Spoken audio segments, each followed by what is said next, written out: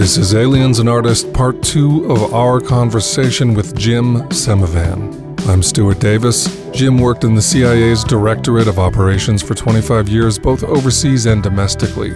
He was a member of Senior Intelligence Service. He is also an experiencer of contact with non-human entities and has stated flatly, these things are otherworldly and everyone in the government knows it. In this Plus episode, we cover high strangeness, spiritual practice, and protections, the impact that contact and trauma have on human development. But first, we begin by talking about spirit guides and how they factor as resources for an experiencer like Jim.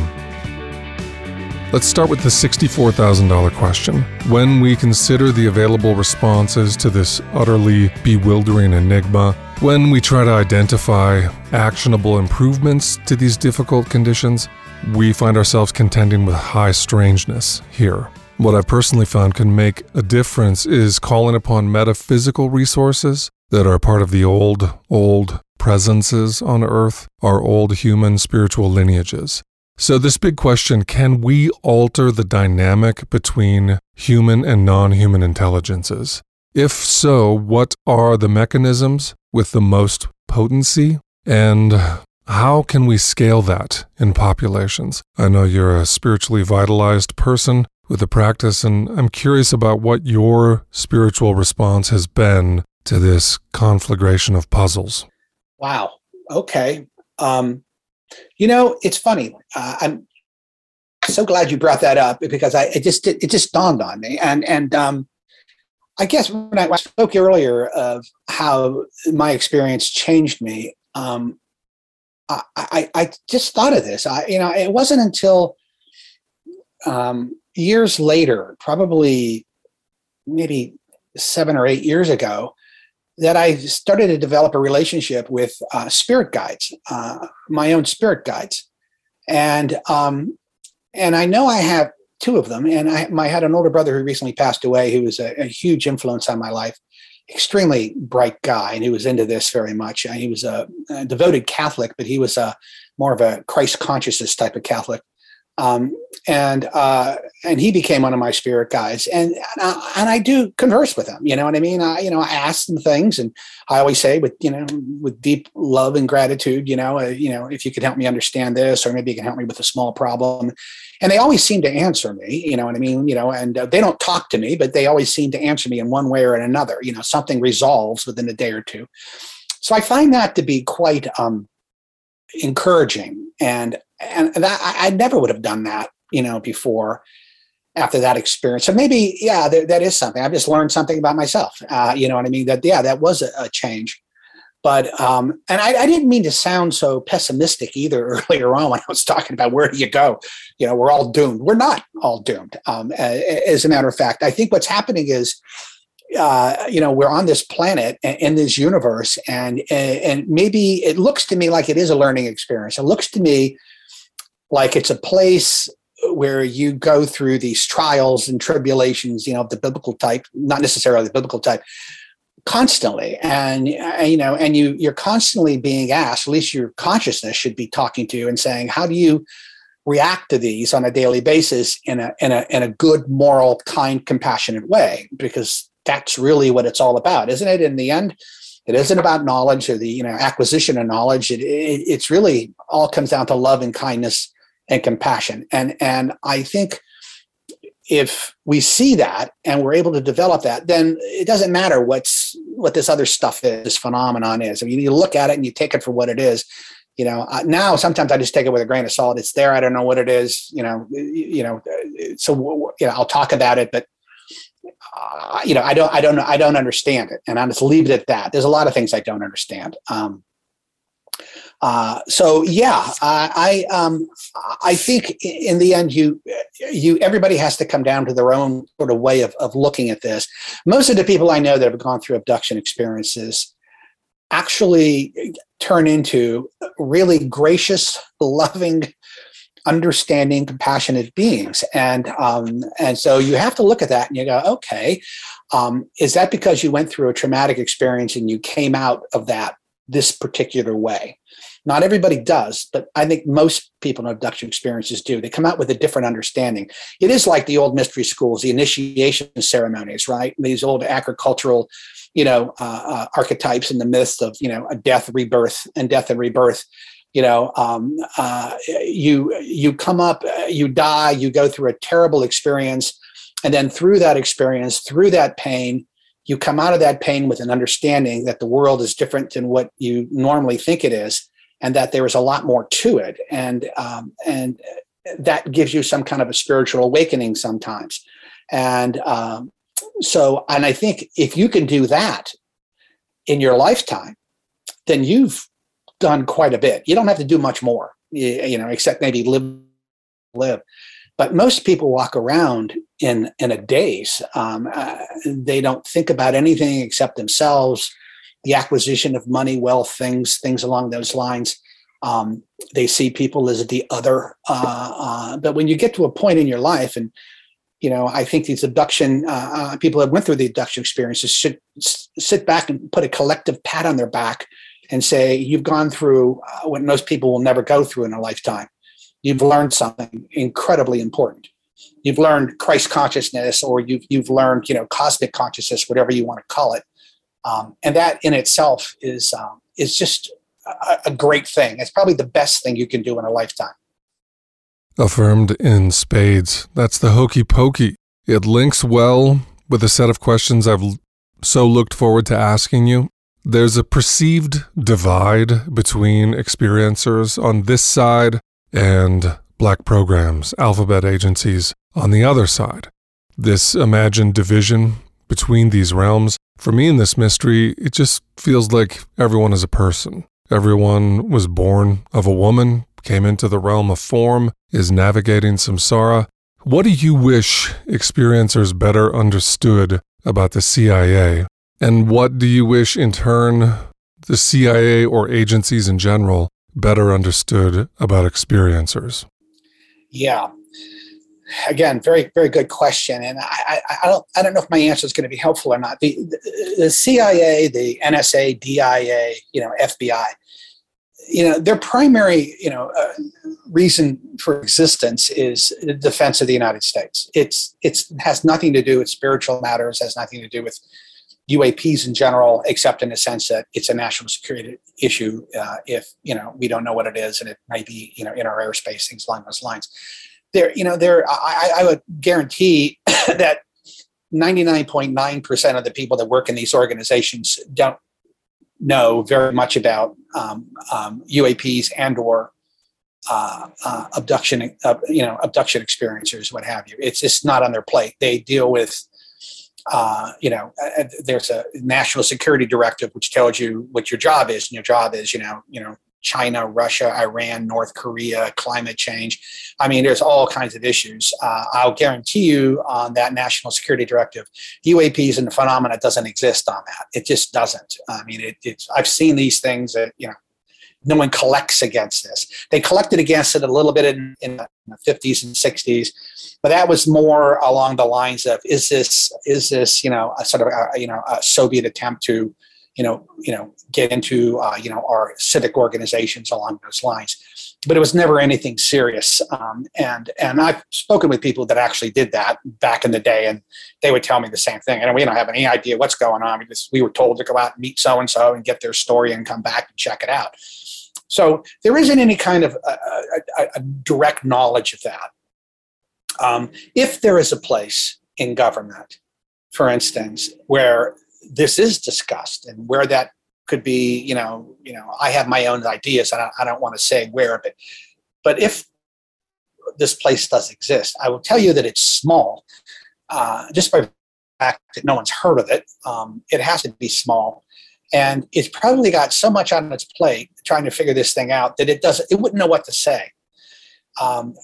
You have to understand about, the government in general. I mean, the government they are exactly like you and me. I grew up in Ohio, in northeastern Ohio. I went to Catholic schools. I was a newspaper boy, worked my way through college, had a normal 50s, 60s upbringing, you know what I mean? Became, smoked pot when I was 14 and 15, did all kinds of stuff, crazy stuff. But nevertheless, I've always had this liberal sort of mindset, very progressive mindset. And then there are these I work with, they tend to be more conservative or what have you, but they're everyday people. They're just everyday people. They're just like us. And for them, I mean, when we put that burden on them and we say to them, well, gee, you're part of a conspiracy or a cabal, that to me just does not, ring true at all with the people I know and the people I work with. And these include they're all pretty much, people, strong moral and ethical compass. And I think that's true in most agencies. I think what happens is, and this is where secrecy comes in. It's a needed thing, but it has another side to it, and it looks like people are hiding something, and of course they're hiding everything, right? If they're hiding one thing, they're hiding everything, and I think that's what's causing a lot of problems with people's lack of confidence in government. Of course, the government doesn't help either by doing stupid things over and over again. But then again, it's a government organization. It's filled with people, and people do stupid things on occasion. By and large, we have the best civil service in the world in the United States. People get their checks on time, hospitals run, schools are going, pretty things along those lines. And it's been like that for a long, long, long time. So is there an element, that's working with this? Yeah, probably, in my opinion. Should they be able to offer some solace or some kind of reinforcement? I wish they'd be able to. I wish they would. But my own personal feeling is they're just as much in the dark as we are. So in essence, I don't think you're ever going to find any kind of like a get together, or a common understanding or common ground. The closest thing I've seen to that was, this part of this group I'm in of people, 100-person group that's being studied, and where there is a lot of compassion, but we don't talk to one another. I know a few people in the group just because I know them, and I've known them before their experiences and after. And but by and large, everything is HIPAA restricted. You can't share the data, the medical data, so everybody's sort of bound by that. There's confidentiality, agreements, things along those lines. There's a lot of legitimate reasons why things, don't happen between the government. And again, if you speak, to Jim Lukatsky or Lou Elizondo or, Chris Mellon or Colm Kelleher or some of these guys, George Knapp, who are involved, and Bigelow, who are involved with, I think was probably the most hands-on experience you could possibly have with the phenomenon. I mean, they're pretty open about it. But I've never heard anything come out of their mouths that basically explained what it is at all. As a matter of fact, I think they're just as confused as we all are. Now, they're a lot smarter than me, and so they might have, a better understanding of what it could be. But there's no answer here. I think we're sort of, we're born onto this planet without an instruction book, right? So we end up with religion, and religion tries to explain it. And it's fine. I think, it's a necessary thing for people. And then we delve into ourselves and we become spiritual beings, because I think we are naturally anyway. And then we tap into that. And some of us are lucky enough to tap into that and find that there is something outside of ourselves. And what a wonderful, wondrous experience that is. But putting together things like the phenomenon, UAPs, all the psychic stuff, the 26 different types of, psychic phenomena, near-death experiences, transmigration of souls, reincarnation, consciousness in general, trying to mold that into a unified theory of phenomena. I think they're all connected. I just don't know how. And because we don't understand any of those dots. So how the hell are we going to connect them if we don't understand at all how they work?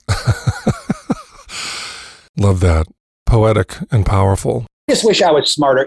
Honest to God, I sound like, to myself at least, but I hope I sound like an everyman, because I view myself as an everyman. I mean, I'm not particularly intellectual, and I'm not a UAP researcher by any stretch of the imagination, but I've read a lot. But I'd like to keep it as simple as I possibly can, and to sort of break this down into elements and make sure that we all understand that we all should be looking at this in a certain way, and the only way we can, and it's a human way, right? And then try to give each other doubt as much as we possibly can, and call things out when they need to be called out. But I think we should give everybody the benefit of the doubt on this. If I knew, I try to explain this to people. I mean, I couldn't abide living with the fact that if I knew that there was some kind of nasty conspiracy thing going on and I knew about it. I mean, I'd be shouting to the rafters about it, because it's just so wrong. I mean, we had discussed MILABs, earlier on, and, you talk about something that is really, problematic. I mean, boy, I'll tell you, I feel sorry for that. I didn't mean to bring it up. I didn't want to discuss it, but that's another thing, that I don't know what to do with it. Well, I love that you touched on it because it exemplifies the dynamic well. It's a tiny fraction of humanity that's engaging this puzzle at all, much less trying to implement a modicum of influence to improve conditions for humans and our sovereignty. Almost no one is focused there. So I've appreciated the part of our conversation that considers not only is there not some big cabal, there's no one in charge. Each of us is just contending with the anomalies according to our own tools and development. That's the good news, bad news. If you're an experiencer and you're in a long-term relationship with non-human entities, you probably already have more information than most folks. Let me ask you about the non-homogeneity within or among agencies.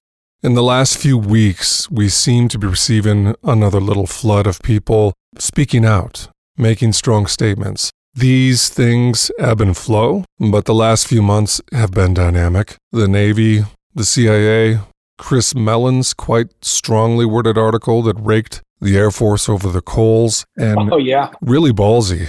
What are your thoughts on the variation among these organizations as it pertains to these phenomena? We see a different behavior from the Navy or CIA than we do from the Air Force, for instance.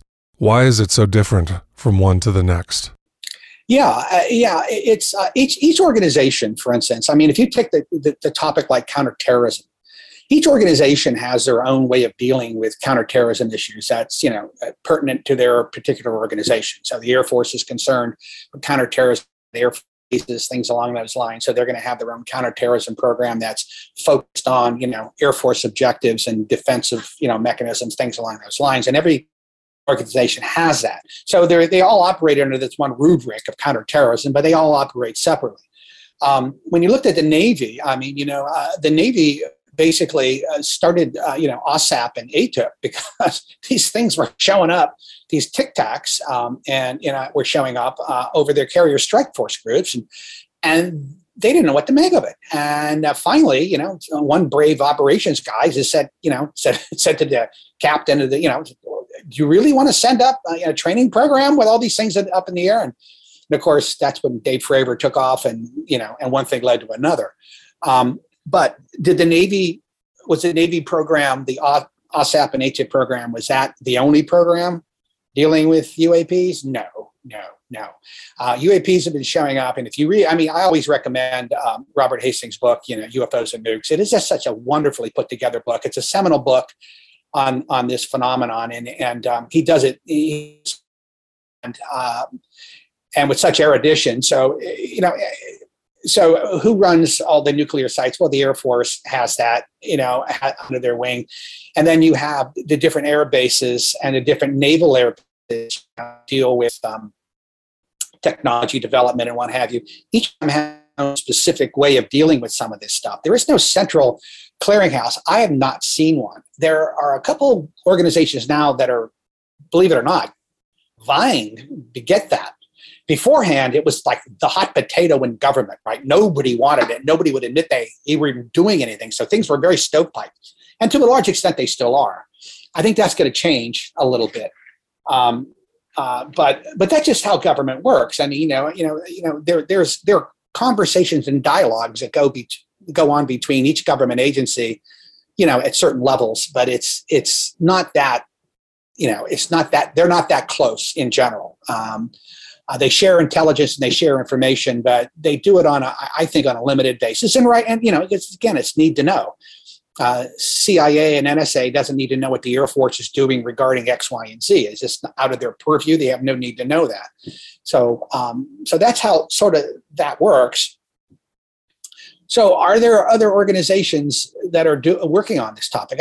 In my absolutely. Will they be talking to one another about that? Well, I don't know. I would hope that they are, but I don't know. But when you have these task force come out,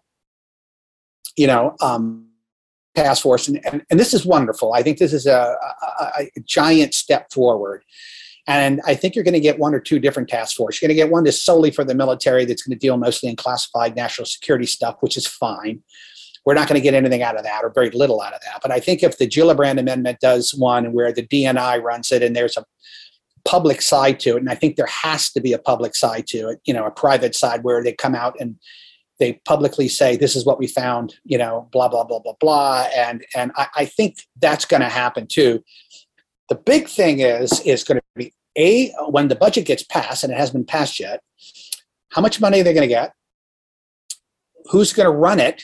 If you put somebody in there, if you know anything about the government works on a general service, scale. It's 1 to 15. For this comparative purposes, like a GS-14 would be, these are seniors, 13 is considered, 12 and 13 are considered journeymen. But, 14 is like a major, a 15 is like a lieutenant colonel, and then a 15 with the highest grade, a step, they call them steps, it's like 10 steps in between grades. That would be equivalent of a full colonel. So if you put somebody like a GS-15 in charge of these things, they're not going to get too far with other organizations. Other organizations generally respond to power. So if you have somebody like an SES, a senior executive service, or in the intelligence community, they call it an SIS, senior intelligence service, a 1, 2, or 3 that go up to 5. If you have somebody like a 2 or 3 level, they're going to have a lot more power. And particularly if they report directly to like the DNI or the Secretary of Defense, they're going to have a lot more power into getting other organizations share their data. So we need to wait and see how this is all going to work out. We're hoping that the task force themselves are made up of, ladies and gentlemen who have some kind of knowledge of the phenomenon. And there aren't that many out there, believe me, as you know. So we're sort of hoping, you can get top flight scientists, but you really need people to know a lot more about this because it's a steep learning curve. So I guess, I'm optimistic, cautiously optimistic that we're going to see things. I think what you're going to be definitely seeing more of is public, you're going to see more of these memos coming out from the task force basically saying, well, it's like the last one they put out, we had 144 sightings, we can only explain 4. I think you're going to see a lot more of that. And hopefully you'll even see more videos because some of the videos that I've seen are rather compelling. Once you've been briefed on it, and I've been briefed on it, and classified briefings on it.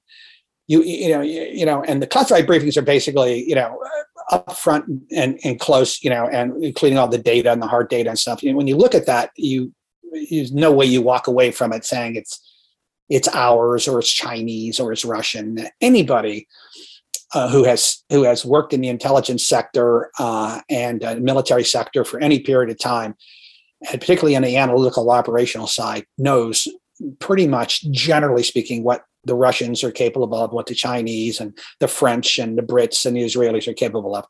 And trust me, this is nowhere near that. This is way beyond. This is just orders of magnitude beyond.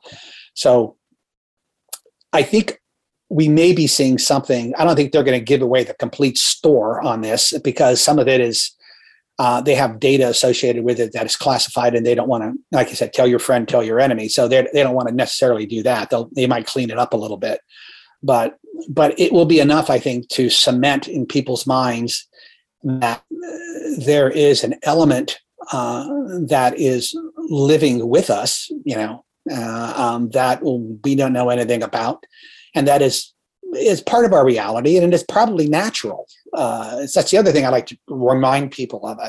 If it occurs, it's natural. So if it's natural, I mean, I have it's probably a big N natural, but nevertheless, that's something we can, I think, look at and say, you take a deep breath and go, okay, it's natural, right? And we'll go from there. This is the elephant in the room, right? For a long time on Aliens and Artists, we've been talking about UFOs as smoke and entities as fire.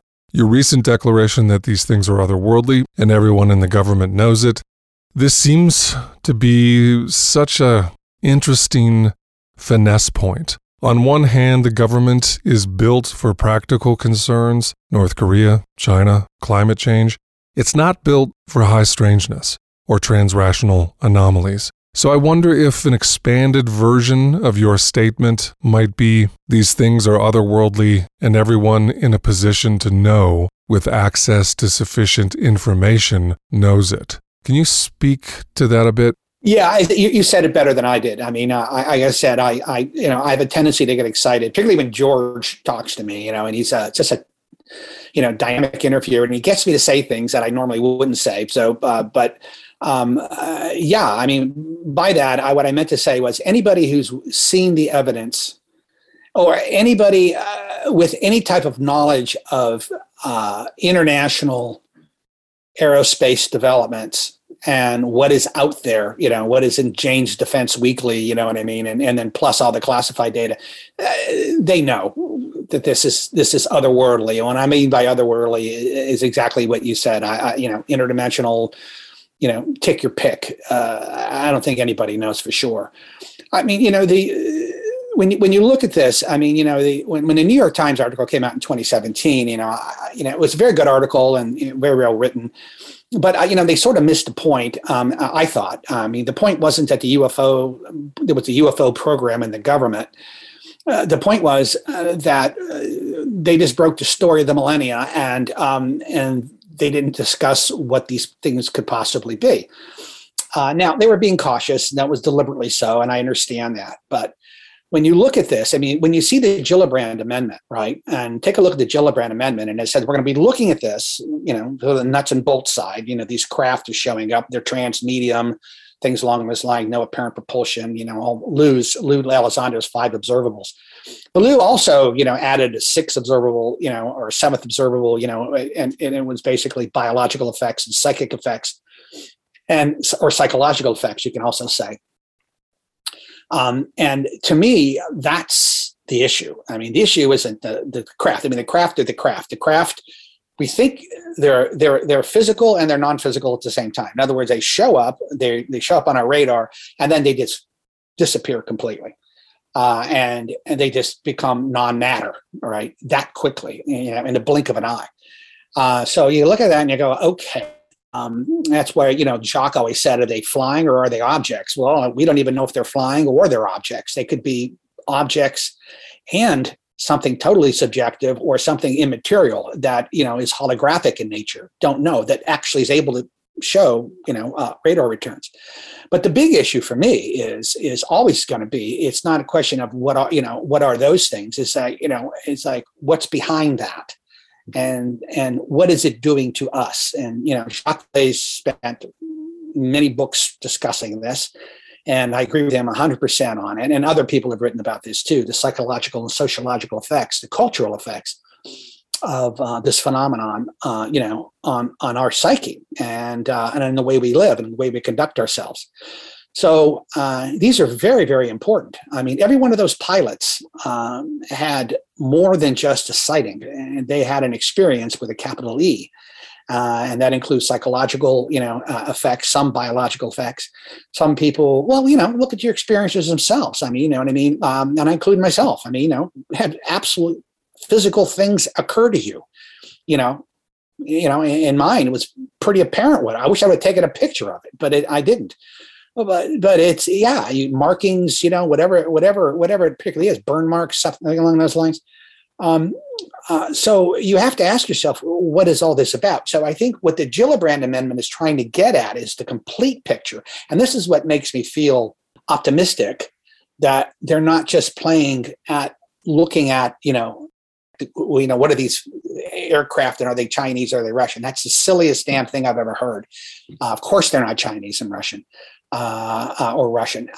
They've been showing up for 70 years. And, 70 years ago, the Soviet Union was barely dealing with a jet engine at the time, let alone, these transmedium vehicles. So in the end, I think, we have a good way forward. It depends on a lot of things, as everything in government does. The cat is out of the bag. I've said that before publicly on television and everything too, that once these congressmen and senators got briefed on this, and more are getting briefed, all they have to do is ask. And they start seeing the classified data on this, and which is just data that's more compelling than the 3 videos you saw that came out with the New York Times, and some other things too. And they start hearing some of the stuff that happened at Skinwalker to some of the people that were there. And to get about 80% of it, you can read, the latest Skinwalker book, Skinwalkers at the Pentagon. And I recommend that to anybody who wants to read it. It's a wonderful book, sort of sums it up. And boy, I'll tell you, there are a lot of questions that remain unanswered. I concord. And so important, for instance, in being able to tell experiencers publicly from positions of power and authority that they are not crazy. This stuff has been happening since before we were born. It's real, and everyone in the know recognizes that. And in parallel, the world isn't developmentally there yet. It can't metabolize it. But both facets are true and operating in tandem. I wonder what you'd say to experiencers in this respect. What words of support or encouragement for those experiencers wrestling with this reality or these realities, trying to heal and become healthy in what is often a sick culture? What would you say to those listeners?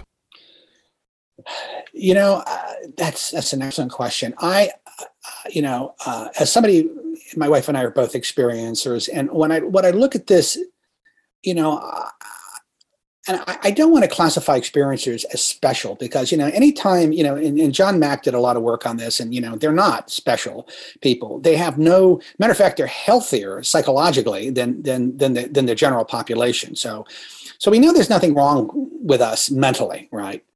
But yet we were presented, for some unknown reason, with a challenge, with an experience that is being left up to us, and sometimes with the help of a good therapist and friends or what have you, to make sense of. And what you're left with is, after the experience, a lot of people are left with a calming feeling, a feeling that it's changed their lives and what have you. They basically come to terms with it. It was something that they had to work out themselves. Why it's happened to us, we don't really know, and I don't think we're going to know for any time in the future. All I will say is if it's bothering you on a daily basis, then you really have to probably seek some kind of help, therapeutic help. My wife's a psychologist, so it's because it's no different than anything else that happens to you. It's a traumatic event, and you have to deal with the traumatic event, and you have to process the trauma. And processing the trauma, if you view it as trauma, it can last. It can last anywhere from a year to 10 or 20 years. Everybody's different, but you just have to learn, how to live with it. You never forget it. The goal isn't necessarily forgetting it. The goal is basically adjusting to it and adapting to it. Realizing A, it's not going to kill you, and B, it's something or someone is sending you a message. And if they're sending it to you and you're not sending it to 99% of the people in the world, but they're sending it to you, then you have to say to yourself, what does that actually mean? And it might mean that, you're at the forefront of something completely different, maybe an evolution, maybe you're just evolving in a certain way before everybody else has, and you're able to pick this stuff up. It's no different than people who are psychic or people that are empaths, who basically can pick up thoughts from other people, and they live with that. Some people see the dead. It's shocking. It's frightening, but you have to put it in its proper place. It doesn't control you. It can't control you. It can't drive you insane unless you allow it to. So you just basically, put it in its place. And then if you have to talk to it, and I do that sometimes, when I get, fearful and stuff, I just say, hey, back off, just back off. And for me, it works. It works. But let me get back to, what you said in the question earlier about, people thinking that they're, hallucinating, or they're getting into these states, or, they're having a psychic break and all this. That's nonsense. It's just absolute nonsense. I'm sure there's one or two people that are generally, mentally have a mental illness, that, are seeing things like that. But for the most part, I mean, the vast majority of these people are not having hallucinations or what have you, or any kind of psychic events. They just had an event. The problem, here, and I think, Mac brought this out, and other people, particularly during the conference at MIT in 1992, and I remember one of them, and I can't remember the gentleman who said this. He said, but the issue here is if you basically take all the experiencers, and you basically say that they're all suffering from hallucinations or psychic disequilibrium, or some kind of neuropathology or what have you, you then have to basically reframe it and ask the question, why are all these people, hundreds of thousands of people, having the same damn dream, having the same hallucination, having the same psychic disequilibrium event? How do you answer that? Where does that fit into the medical model? It doesn't. It doesn't fit in, which basically says to me, it confirms for me that this is real. These are real events that are happening to real people, and it has nothing to do with their mental health at all. It has everything to do, I think, with spiritual growth of some kind, or something from the universe is reached out and tapped them. It's like a mystic or a saint experiencing God. They go into these. Whether they're, shamans, they chant and, or they sing or they dance, whatever, they work themselves, and then they see the divine, right? They see the other side, and they usually get glimpses that last, anywhere from 2 or 3 seconds, to maybe a minute or two, or maybe a half an hour, and then they come back and then totally changed completely. So, it's a way bodies and our minds are evolving, our consciousness is evolving into a different consciousness. Are these the harbingers? Are these the new leaders that are taking us into something new and something different down the road? I tend to think that's what's going on, to be honest with you. And so, in a sense, they're voyaging. It's a lot like Star Trek, right? They're going where no man has ever gone before, or no woman has ever gone before, and they're our leaders. And you have to look at yourself like that, because there's no other way to look at it. I don't see any other way to look at it. I don't see it. I see it as, again, as, it's hard to express. I mean, a negative way, in the sense it's a human rights violation. But we're looking at it, if we look at that, and I always have to remind myself, you're looking at it again through a human lens. I mean, is this something else? I mean, completely. And that this is part of the initiations you're going to go through. I don't know. All I know is the people I've met, the experiencers I've known, to me are just wonderful, wonderful human beings. And, even though some of them are still bothered by the event, it has changed them. And it's changed them, I think, in a very positive way, at least most of them. And I know that's really not satisfying to a lot of experiencers out there, but that's the best I can do, I guess. That's tremendously affirming, and I share that view. I'm 50. It's been about 30 years. I've known hundreds of experiencers. The percentage of them that could attribute their anomalous history to some psychological malady is less than controlled for in the general population, I would say. Less. It's actually less. Yep. Conversely, as you highlighted beautifully, what I find is that experiencers are the most high-functioning in some senses. The ingenuity with which they live their lives is astounding. They've learned to navigate two realities simultaneously. They hold down a job in consensus reality, working at the post office, paying bills, raising a family, while also attending to this whole other order of existence, integrating it all into one life, and it's astonishing.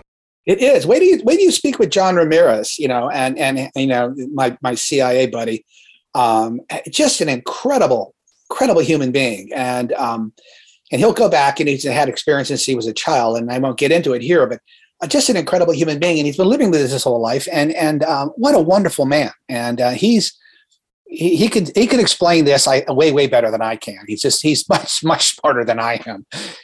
You'll get that when you talk to him. So. A big picture question I'm curious to hear from you on is how optimistic or pessimistic you feel when you sense your way forward to the next few centuries on planet Earth. Not to be apocalyptic, but climate change, insect collapse, ocean acidification, infertility crisis, but also the positives, the supernova of consciousness expansion in the last century in many realms.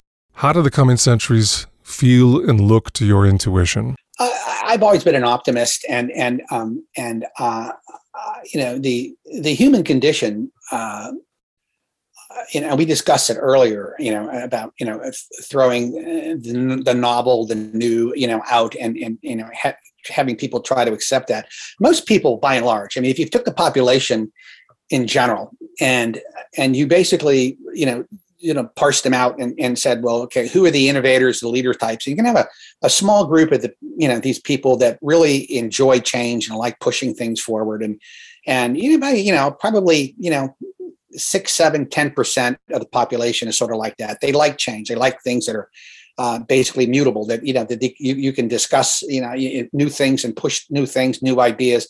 And then you look into the other end, you can have these other people and who basically say, no, I like things the way they are, and I'm very comfortable with that. And I change is very difficult for me, and I don't like being pushed a lot. I like it more gradual. And then you got most of the people. Most of us are sort of in the middle.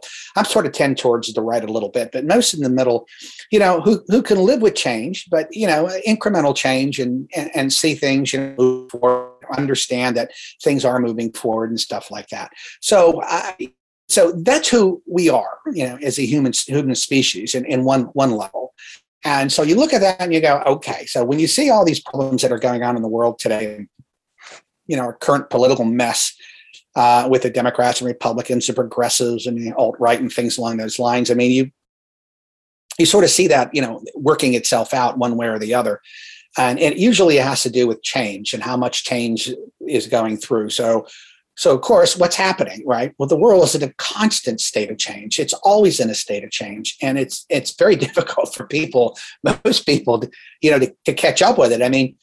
People are basically the same. If you took Aristotle, and you moved him into a 21st century philosophy class at the University of Michigan and sat him down there, he could understand Kierkegaard, and he'll be able to talk to you about, philosophers and what have you. And there'd be a wonderful discussion, and some of his philosophy would still be relevant, to what we're discussing now. But technologically, no, it's a whole different mindset. Our technology is moving so fast that people just can't get a grip on it. I hold it, my iPhone in my hand, and I don't know how it works. Everything that went into this, it's overwhelming me. And then there's more to come, and with medicine and things along those lines. And then you dump the phenomenon on top of that. We're a bunch of, I think Gary Nolan said, we're a bunch of angry monkeys, and in a way we are in some states. We're just a bunch of monkeys flinging stuff at one another sometimes, and that sometimes we can also be contemplative, maybe like the gorillas or something, or the orangutans. We have some of that in them.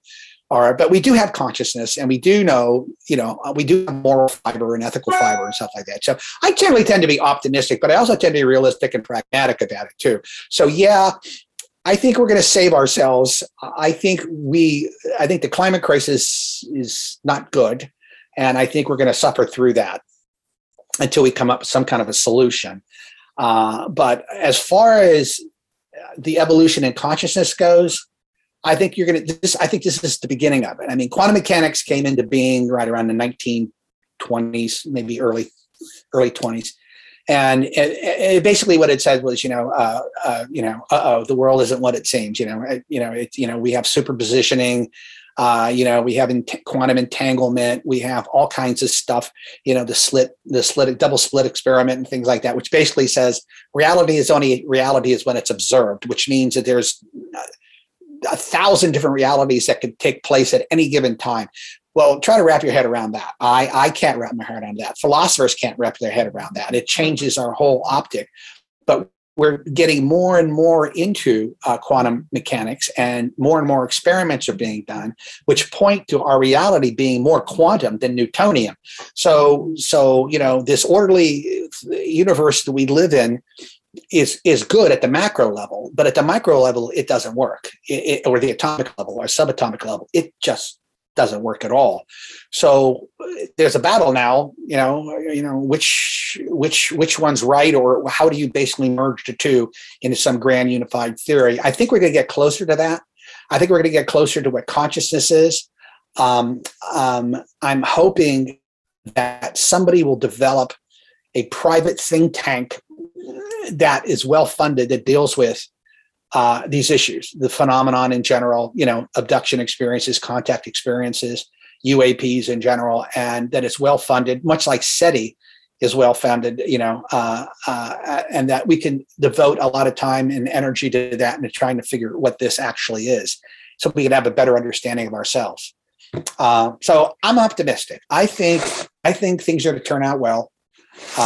I think we're going to have a better understanding of death and life after death. I believe in life after death. I can't prove it, but I have a unwaverable belief in it.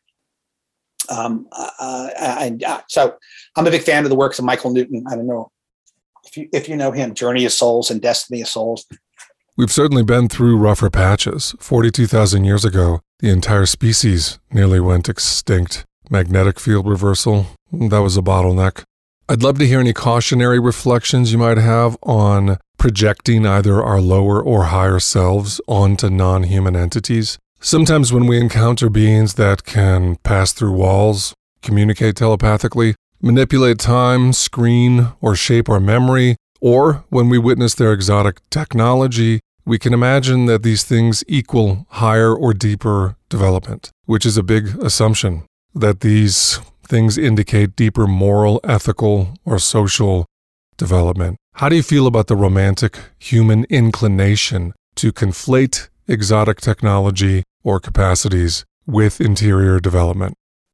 That's an excellent question. Another one. I think the romanticizing that and the sentimentalizing this whole idea of outer space beings coming down, benevolent brothers, I think is very dangerous, because what you're dealing with is something that's unknown, and and you tread cautiously. You should tread cautiously.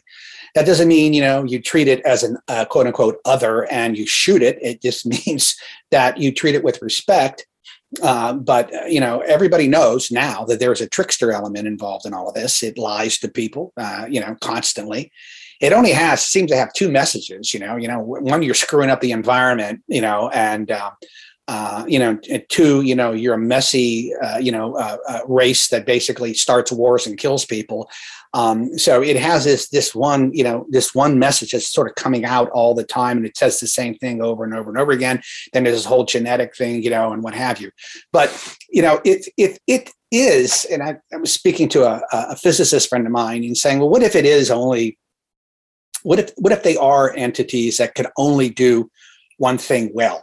And that one thing well is manipulate time, space, and show us things that aren't really there. In other words, they come in and they look like grays, but they really don't look like grays at all. They look like insectoids, right? Or what if they are able to basically put things in your mind and have you believe what you want to believe?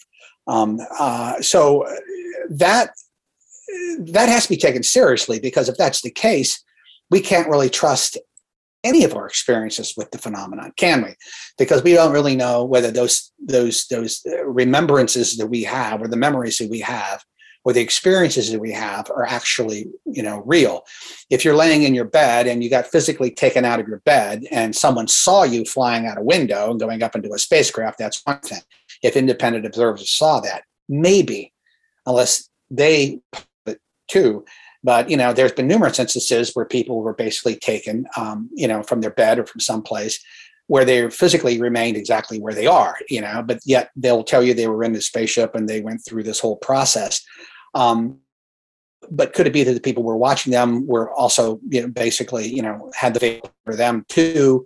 Or is it all just, a light show, what I mean? Some kind of a display of technology that is able to basically fool, illusionary, I guess what you want to say. So the answer, there's no real definitive answer here. We're really walking into what Whitley Strieber called, and I'm paraphrasing here, a forest of hypotheses. It's hard to come down with anything concrete, to say anything concrete about this, except that it happens. We know it happens. And we know it happens in a certain way to certain people. And, we've outlined what happens for experiencers in general, it's happen, and then there's a conversation, and then there's this, and, and then they take you, then they bring you back, and then they have a conference with you, and then they do all kinds of things. They give you the message, and the message is generally the same. The appearances change, probably 10, 15 different types of, entities that have appeared to people. Mine were certainly strange. I'd never heard of them before or seen them before. They've only been 2 or 3 times in the history that I can find these being showed up.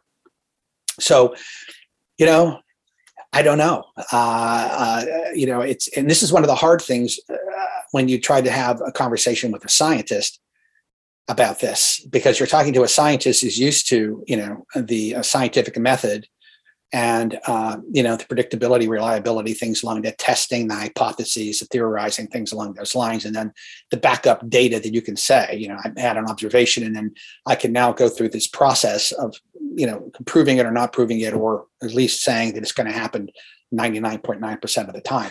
With this, you don't have this. Everything's anecdotal. Everything tends to be more subjective. We have some objective data. Some of it's hard data, but not a lot of it, right? Some of it's anecdotal. And the only way we can study this isn't really through the scientific method per se, it's through field-centric research, the way we study animals in the wild.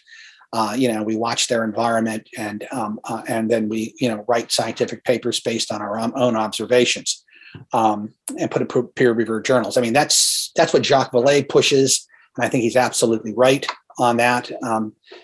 When you try to take this to a physicist and an engineer, and you say solve the solve the UAP problem here, they're going to say, well, it doesn't fit into my box, doesn't fit into it. So it almost seems the intelligence delights in evading measurement, as though it's mirroring for us the limits of our mere empiricism, which has become ossified in the past century. The phenomenon seems to love tossing that in our face. Yeah, it's exactly what it does. The tricksters, I always think about the fool in Shakespeare. If you read Shakespeare, there's in a few of his plays, and Lear and some of the other plays, there's always a fool bouncing around, and the fool's job is to make fun of the king without getting his head chopped off. And basically what he does with the king is, he tell the king or the queen or some people in court, you're making fools of yourself by doing X, Y, and Z because I'm telling you the truth, but I'm telling you the truth in a way that I'm making fun of you and all this kind of stuff. I apologize for that. But, there's this trickster element there, and you have why that is. But tricksters in general try to disrupt. There can be disruptive elements. And what do disruptive elements actually do? They change the way you think about things. So this is a part of that. Now, if you can go back and make correspondences and thematic relationships between, the fairies, the legends of the fairies, and the elementals that we had, in different cultures. throughout, where they would have the trickster element involved too. They would kidnap people, take them to fairyland and what have you. There's lots and lots of correspondences between UAP and the phenomena and, old fairy lore and witches and all this kind of stuff. And are they the same thing? Maybe. They seem to be identical in some respects. I don't know if I would go so far as to say it's the same thing. They're just culturally appearing differently, and in the Irish culture, say for the Celtic culture and the British culture, and the current culture now. Although you can make the case that they seem to mimic, the science or the technology or the culture whenever they appear. So, it's a good study for folklorists. I know, Tom Bullard, the folklorist who wrote The Myth and Mystery of UFOs. It's a fascinating book. Patrick Harper wrote Daimonic Reality, which is sort of a look from a Greco, sort of Roman kind of look all the way through, current UFO, UAP literature on diamonds, demons and what have you. So, we just don't have enough evidence. We, like I said, we do have correspondences, relationships, thematic relationships that go throughout, the last 2,000 years of history. But I think we're missing one or two things here that can prove the link between them. I recall you were visited by a hooded being when a friend of yours had passed away. I'm wondering about the ways in which that visitation, that being was or was not similar to the intelligence in the contact event, the one we began the conversation with. Can you share any reflections on the commonalities or distinctions between the two events? Yeah, that's interesting. I know I never really thought about it, but now that you mention it, the first one, when it happened, there was no fear involved. Absolutely. As a matter of fact, as I was laying in bed and I saw these three entities at the base of my bed, they had little smiles. Well, I looked to be smiles, on their faces. And even though I couldn't move, I had no fear at all. And I remember looking over to my right because I was worried about my wife, and then I saw her in a fetal position there next to me, which she generally doesn't sleep in. The covers were off, and I was like, this is odd. But and then one thing happened after another. But even at when I woke up, when I shouldn't say I woke up, because I don't think I woke up. My eyes just opened. So that's actually what it was. It was like right there, and then it wasn't there, and then my eyes opened up, and boom, 7:00 in the morning. And so there wasn't any fear, and that's one thing, because when I saw this hooded figure, and it was a sort of truncated. It wasn't. It looked like your typical messenger hooded figure. You ever see those dementors in Harry Potter? Well, cut them in half, right, and make them less demented. You know what I mean? And because there wasn't anything evil about this at all. And I got up as 60-year-old would at 2:00 in the morning to and go to the bathroom, and went back, sat in my bed, and noticed my wife stole the covers again. So I was sitting in bed with my back against the headboard, trying to straighten the covers without waking her up. And all of a sudden, I looked to my left, and it was a window there, but it was a wall there, and it sort of came through the wall and the window at the same time. And it was just a hooded figure, and it was in the air, probably about 3 or 4 feet in the air, and it was about near the foot of my bed, and it was sort of off to an angle to my left. And I'm one of the biggest scaredy cats on the planet. I mean, I got to sleep with lights on, at least little lights on in the room, and I keep my door locked. I mean, I've always been afraid of the dark, which is another interesting thing people like to talk to me about, but why that occurs. But anyway, I had absolutely no fear at all. I'm sitting there looking at this thing, thinking, this is the most amazing thing. And it's just shimmering in front of me, but it was black, right? And the room was dark, but it wasn't dark. It was like, you can see the black against the, sort of dusk-like atmosphere of the room. And it wasn't looking at me, it was looking straight ahead. And then where it was looking towards like the bathroom door. And then all of a sudden it just turns and completely faces me. And there's no face, it's just the hooded figure with a little black under the hood, just a black empty space. And it looks at me, and it's lasted about 4 or 5 seconds only. And I looked at it, and again, I wasn't afraid. And normally I'd be jumping out of my skin, and then it turned, away again. And then it just gradually went out the side wall, of the bedroom and gone. And I remember just sitting there, and again, I go back to Robert Hastings' meh response, just responses like, well, am I going to wake everybody up? Start shouting to the roofs. This thing came through the wall. I said, no, this is fascinating. I'll tell Debbie in the morning, my wife, Debbie, and I just crawled into bed and went to sleep. I was out like a light. Next morning I got up, and we were waltzing around the house. I think it was a Saturday, and we were getting ready to go to Miami to visit my friend Mark, and who was very, very, very ill in the hospital down there. And then we got a phone call and said, Mark died last night, about 2:30 in the morning. Same time I saw, around approximately the same time I saw this hooded figure. So, my wife and I looked at each other, and we got married. We moved into a house, and we had poltergeists in that house for many, many years, and we lived with that, and we thought it was fine, and it was not an issue with us, and we didn't give it any energy. We knew they were there, footsteps. I mean, I can tell you stories, and it was just incredible. But it was sort of, they were almost became sort of the family, right?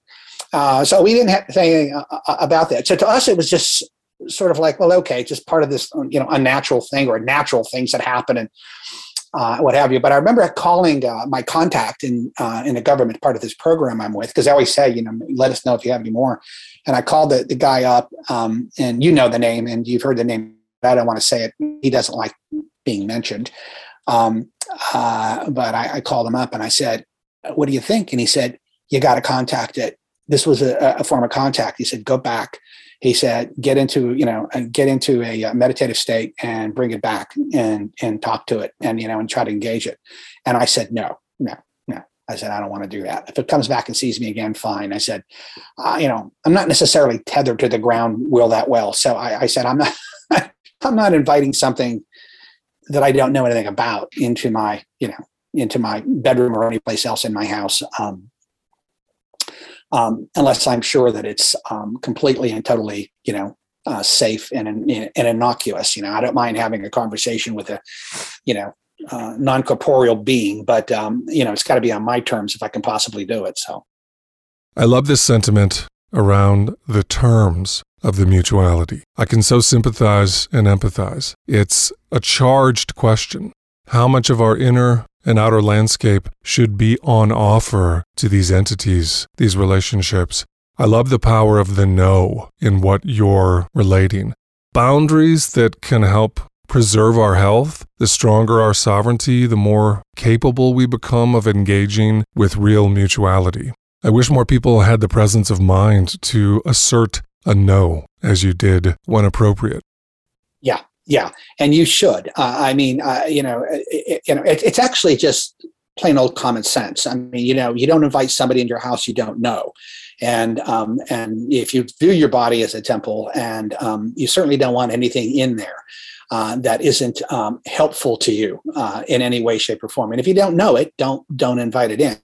Not all beings, not all entities are helpful. We've seen that, over centuries. I mean, that the old stories about, Dracula or, hanging out of a window, and the only way you can come in is if you invite him in, and then because there's always somebody who invites him in, right? And because he's so alluring, right? But I know we do know, for instance, that, people that are in a meditative state, who meditate quite a bit, are more open to this. People who do chanting or anything that's rhythmic, can go into different realms or what have you. And safe ways to do this, and there are unsafe ways to do this. And if you're not sure of which one, don't do it. And if you are going to do it with somebody who's experienced. And that's whether you're taking psychoactive drugs or whether you're doing something, as simple as meditation. There's simple meditation where, you quiet, your brain, you quiet yourself, focus on your breathing, try to clean out your thoughts and what have you. And then there's very deep, intense transcendental meditation where you really are going someplace a little bit different. So, always helps to be, it always helps to be cautious. Basic spiritual hygiene. Absolutely. And, the power of no, absolutely is like, you assert your autonomy, you assert your sovereignty over yourself, and you do it regularly. And, in many, many cases, they respect that, and they will respect that, particularly if they aren't already inhabited, you know what I mean? So, there's only a few cases of demonic possession that I've heard of that were what I would call total or full possession. And those are really, really rare. And most of the time, if an entity, I don't want to get into that because that's getting into something totally different here. So quick bibliophile question. What's a book that changed your life? Like you would imagine, there's a lot of them. I think the big one, though, I always remember was Jacob Bernowski's The Ascent of Man. You're probably too young for that book, but back when I was in college, I read a lot. I was sort of a dilettante, and I still am a dilettante. I'm still a student, but that book really struck me. And I know PBS did a show on Bernowski was a noted historian. And The Ascent of Man was just beautiful, and it's dated now because all the new data that's come in. But that really hit me very, very hard because it talked about how we view ourselves as humans and how we always like to think that we're right about things and we see the world in a certain way, and that's the way the world is. And he say things like, no, that's really not the case at all. We have to acknowledge our own ignorance all the time on these topics, which is, segues into this in the sense that, you have to come into this topic with a good degree of open-mindedness, a little bit of skepticism, of course, but open-mindedness probably above all. And as Leslie Kean, because you don't know the subject, doesn't give you the right to dismiss it. And I thought that was actually a pretty good quote from her. Cosmic hugs, my brother. It was my pleasure. And, and to your experiences out there, stay the course, love one another, be together, and reinforce one another. We're all in it together. We're all fellow travelers. Things will happen for the better. You watch, you wait. And anytime, Stu, in the future, I'm always available for you. And give Deb a hug too. All right, buddy. We'll talk to you soon. Okay. Bye. Be sure to catch part 3 of our conversation with Jim Semivan. To hear this entire conversation, become a patron or a pluser by clicking the link in the show notes below.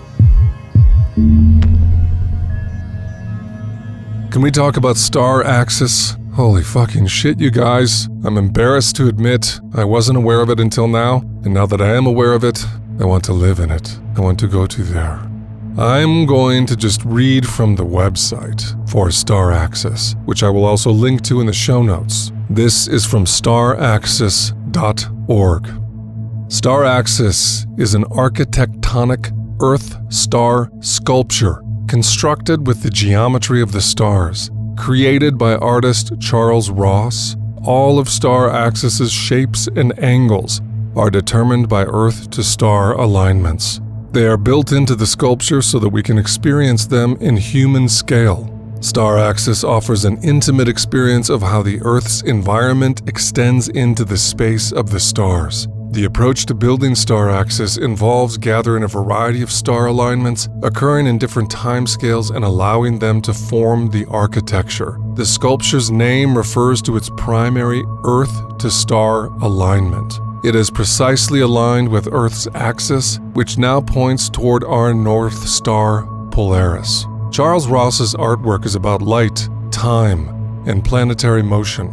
Star Axis is his largest project. It was conceived in 1971, and after a 4-year search throughout the Southwest, Ross broke ground in 1976. Star Axis is presently being constructed on a mesa in New Mexico. Built with granite and sandstone, at its outside dimensions, Star Axis will be 11 stories high and 1/10 of a mile across. Star Axis has 5 main elements. The star tunnel is precisely aligned with the Earth's axis. Here, the viewer can walk through layers of celestial time, making directly visible the 26,000-year cycle of precession, Earth's shifting alignment with the stars. The solar pyramid marks the daily and seasonal movements of the sun across the shadow field. From inside the hour chamber, you can view 1 hour of Earth's rotation, and from inside the equatorial chamber, you can observe the stars that travel directly above the equator. So let's pause there. This is an 11-story high, 1/10 of a mile wide work of art which allows visitors to step inside its massive architecture and track a 26,000-year precession, as well as seasonal movements, Earth's rotation, and equatorial alignment with galaxies and stars. And it looks as fucking cool as it sounds. You will click the link in the show notes because you have to see this thing. This is some restore your faith in humanity shit right here. Now let's take a listen to each chamber of Star Access, one by one, an auditory tour. Here again, I will read directly from the site. The Star Tunnel is the core of Star Axis. It is exactly parallel to the Earth's axis and points to our North Star Polaris. As you climb the 10-story stairway toward the aperture at the top, you see larger and larger views of the sky. Each view frames an orbit of Polaris for a particular time in the 26,000-year cycle of precession. The stairs in the Star Tunnel are dated to identify the years. The smallest orbit of Polaris, viewed from the bottom stair in 21 AD, is about the size of a dime held at an arm's length. The largest orbit of Polaris you can see at the top of the Star Tunnel. It occurs in 11,000 BC and 15,000 AD and encompasses your entire field of vision. From the equatorial chamber, you can observe the sun's path at equinox and the stars that travel directly above the Earth's equator. The equatorial chamber is located in the entrance to the Star Tunnel, the core of Star Axis that is precisely aligned with the Earth's axis and frames our North Star, Polaris. The equatorial chamber alignments and those of the Star Tunnel converge at a perfect right angle. The upper room is at the top of the Star Tunnel.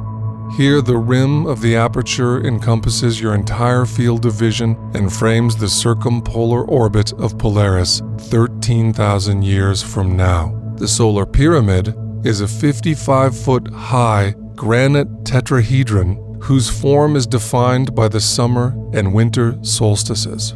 From inside the hour chamber, you can view 1 hour of the Earth's rotation. The North Star Polaris is framed in the apex of the 15-degree triangular opening. It takes exactly 1 hour for a star anywhere along the left edge, which is west, to travel to the right edge, which is east. And finally, the shadow field captures the shape traced by all of the solar pyramid's daily shadows over the course of a year. Okay, so go to staraxis.org or click the link in the show notes to learn more or donate. It's set to open in 2025, but I mean, it looks pretty done to me. They're not receiving visitors at this time, but when they open, this is definitely where you want to have prom if you are a hybrid couple. This is certainly where you park your Cybertruck. This is decidedly where you channel light languages. This is absolutely where I misplaced my fifth element. This is unquestionably the portal to Xanadu. This is posalutely the third eyes wide shut sex club. This is assuredly the spot for brunch with your mom if your mom is the necromancer in Raised by Wolves on HBO's Max. HBO Max, you know, the platform that charges you for a premium subscription and still puts fucking ads in your shows.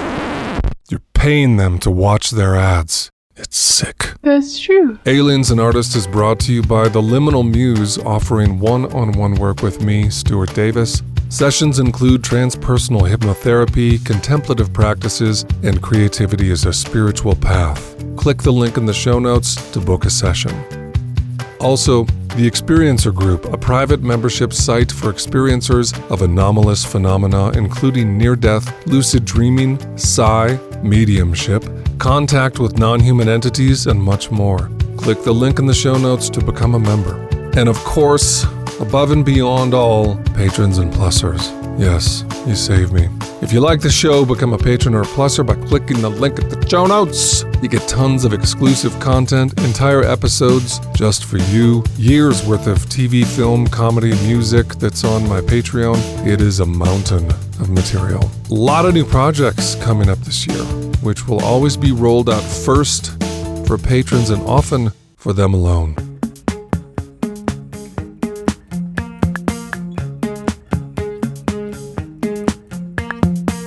They bended zinc into a miniature can, put carbon rods up in the back of a man. He's licking his prongs, it's shocking his tongue.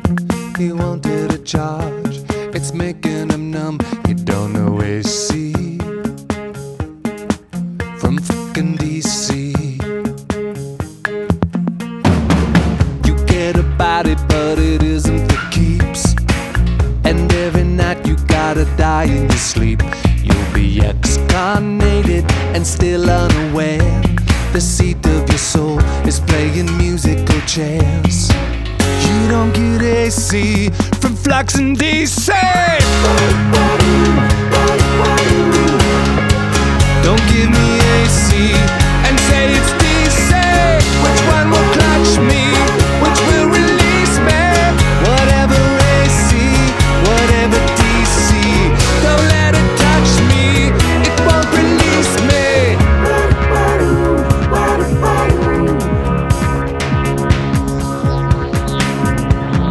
They keep sweeping the starlight under the rugs. They keep doping the kids with these invisible drugs. They keep bumping the mud into the sockets and plugs. There's a dictator born each time a teenager shrugs. You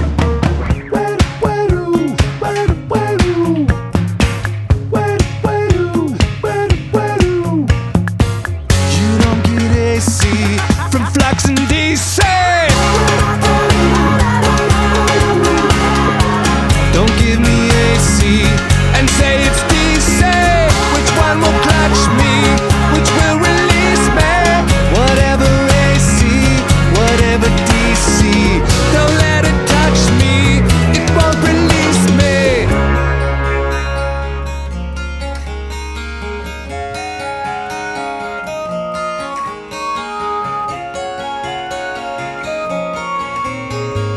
What is the sound of one hand slapping your face before your parents were born? You don't get AC, DC.